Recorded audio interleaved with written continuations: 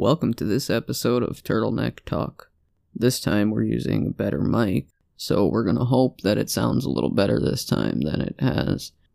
This episode I know a lot of you were interested in hearing, and we'll be talking about Woodstock, but we'll also be talking about my old friend, Charles Manson. Now, we'll start with Woodstock, because Woodstock happened today, August 15th, 50 years ago. It was 1969, and nobody ever wants to be reminded of that again, but we're gonna have to talk about it, I guess.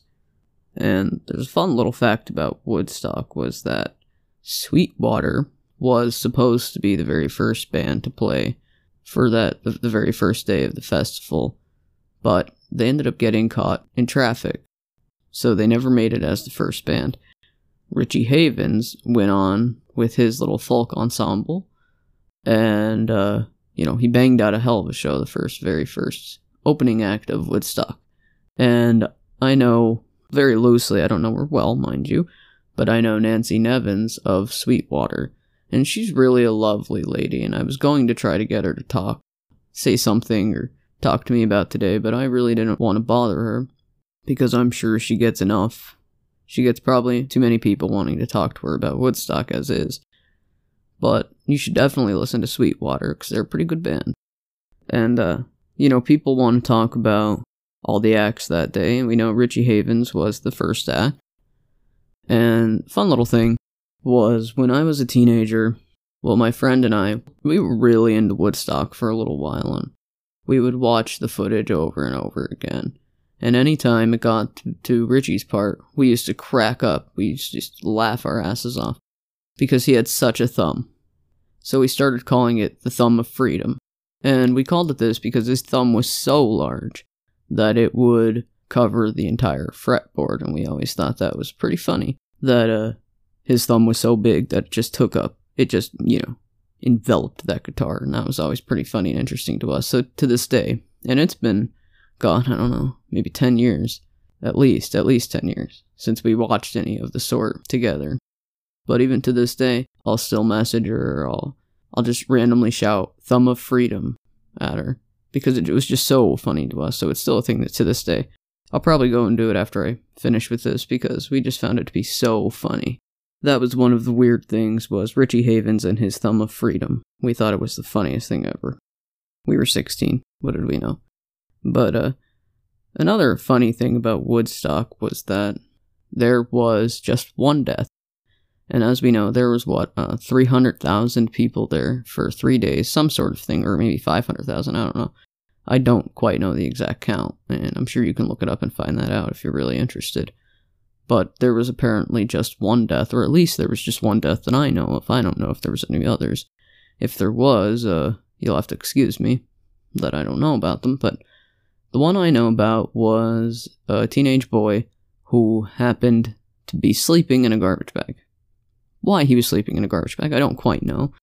But he was sleeping there, and the show had been over, and they were starting to clean up the land again, and they were mowing and cultivating it, and he essentially got mowed up. He got ran over. He got ran over by a mower, I believe it was, and he ended up dying from his injuries. So, that's pretty wild if you think about it, that a little community of that many people for 3 days can go so very crimeless up until the very end, and then that happens. And as for births at Woodstock, I really don't have an idea. Some people say there was a baby born, some people say there wasn't. I don't quite know the real story. I don't know if anybody does know the truth to it. I have another little funny story about Woodstock. I have a friend, he lives on death row in the state of Florida, and I'm sure I'll do an episode about Florida and death row, and how I hate both of those things, and how I hate prison. I'm sure we'll go on about that at a later time. But I have a friend there. He's actually been there for quite a long time. He's been on death row. And he loves to tell the story about how he almost made it to Woodstock. And I say he almost made it because he started hitchhiking there. And, hitchhiking was quite a common thing to do in 1969. But he started going, and a couple of hippies picked him up in their van. I think it was a VW van. And those who know me know that I love VW, and we'll probably talk about those two later on, but not this episode. But anyway, he was picked up by a bunch of hippies in their van, and he likes to say, they started giving me cigarettes. And they turned out to be marijuana cigarettes. And I'm like, yeah, no shit. They gave you pot.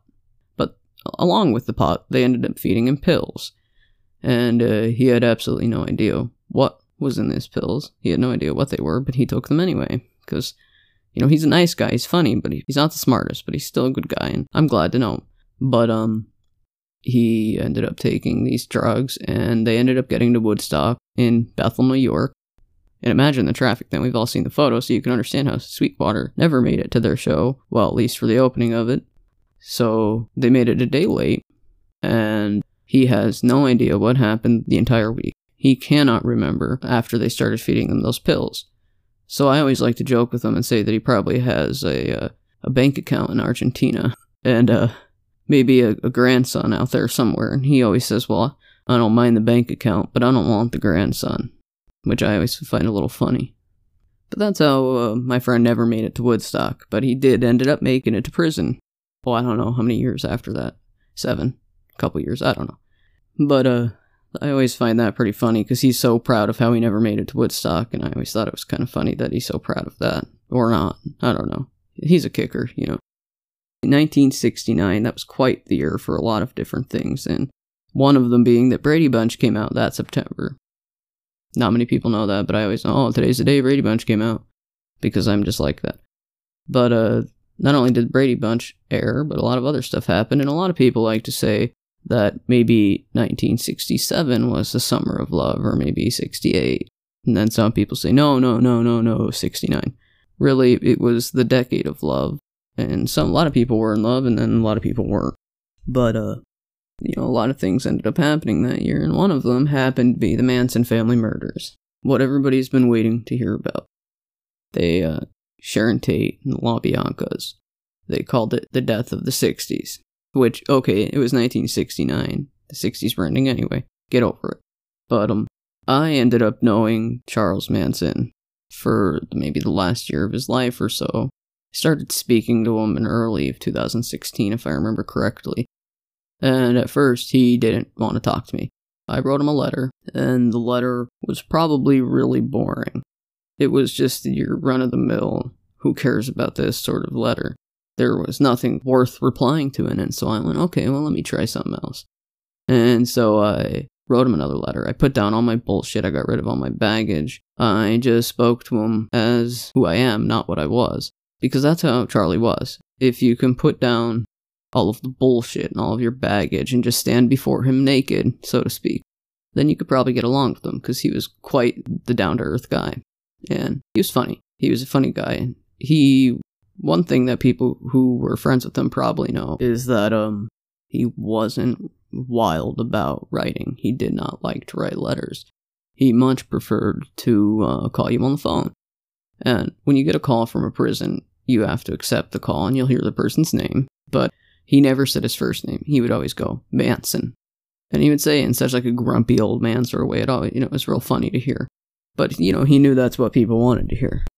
They knew him as Manson. They didn't know him as Charlie. But everybody who knew him, everybody who was friends with him, knew him as Uncle Charlie. We all knew him as our friend Charlie. And that's how I know him. I didn't know him as anything weird, I knew him as Charlie. And he was good at a lot of different things. He was a great builder. He'd make gifts for, like, the kids of the friends that he had. So that was always really nice of him. And then he was quite exceptional at building guitars, too. And he was also great at playing them. Like, you should listen to his music. It's really good music. And people who say it's not are a little, they just hear Charles Manson and they don't want to actually listen to his music when it's actually quite good and it's quite catchy. It was good music. But he always found it funny that my last name was Wilson. And I never quite asked him if it was because the Beach Boys. I assume it was because of the Beach Boys, which is still pretty funny. But he also wanted me to talk to a buddy he had in there, whose last name was also Wilson. So we were the Wilsons, which was funny to him. And when that one guy who I met through Charlie would talk to me, he would go, oh, our Charlie. Which I always thought was kind of funny, because he was our Charlie. Anybody who knew him, he was our Charlie. He was Uncle Charlie. He was a good guy. He was our friend, And he wasn't as crazy as people made him seem. He knew what people wanted to hear, and that was all his hocus pocus and weird stuff, and that's really not how he was. He was a pretty smart guy. He was funny, and his conversations with people were just as normal as anybody else's. people like to make him out to be crazy, like they see on Diane Sawyer, or they see on ABC News, or any other outlet, and that's just not how he was. He was actually pretty decent, funny, smart, he was a good guy. And I don't see why people always talk about him like he was some sort of monster, because he wasn't. He wasn't a monster at all. He was a normal, good person who just happened to be exceptional at some very less than great things. But otherwise, knowing him as a friend, he was a good person to have as a friend. And sometimes I think, oh, I have to go right, Charlie, or I have to, I'm waiting for a call or something. And then I realize, oh, he's not quite going to call, is he? No, because he's dead. But he was a good person to know, and I'm very glad that I knew him for the time that I did. I would have liked to have known him for longer, is my only regret there. But he was good at a lot of things. I never quite got a nickname from him, sadly. But I know most people ended up getting a nickname, unless my nickname was just the Wilsons along with the other guy. That would have been pretty funny. Like some weird sitcom. But Charlie was a good guy, and that's what mostly I'd like to say about him, is that he was a normal guy, and if you put down your bullshit, he would talk to you. And he was quite funny. He was quite good at a lot of things, and he wasn't crazy like people make him out to be. He was just as well-adjusted as anybody else out there. So that's just something I'd like to get across, that Charles Manson wasn't who people think. He was a good guy, and he's missed. But anyway, we'll end it with that. We'll end it right here. And we'll just say, next week, maybe we'll talk about, either next week or the week after that, I'm not quite sure, I'll let everybody know. Maybe we'll talk about why I believe my father, who is now dead, could have been a bisexual serial killer.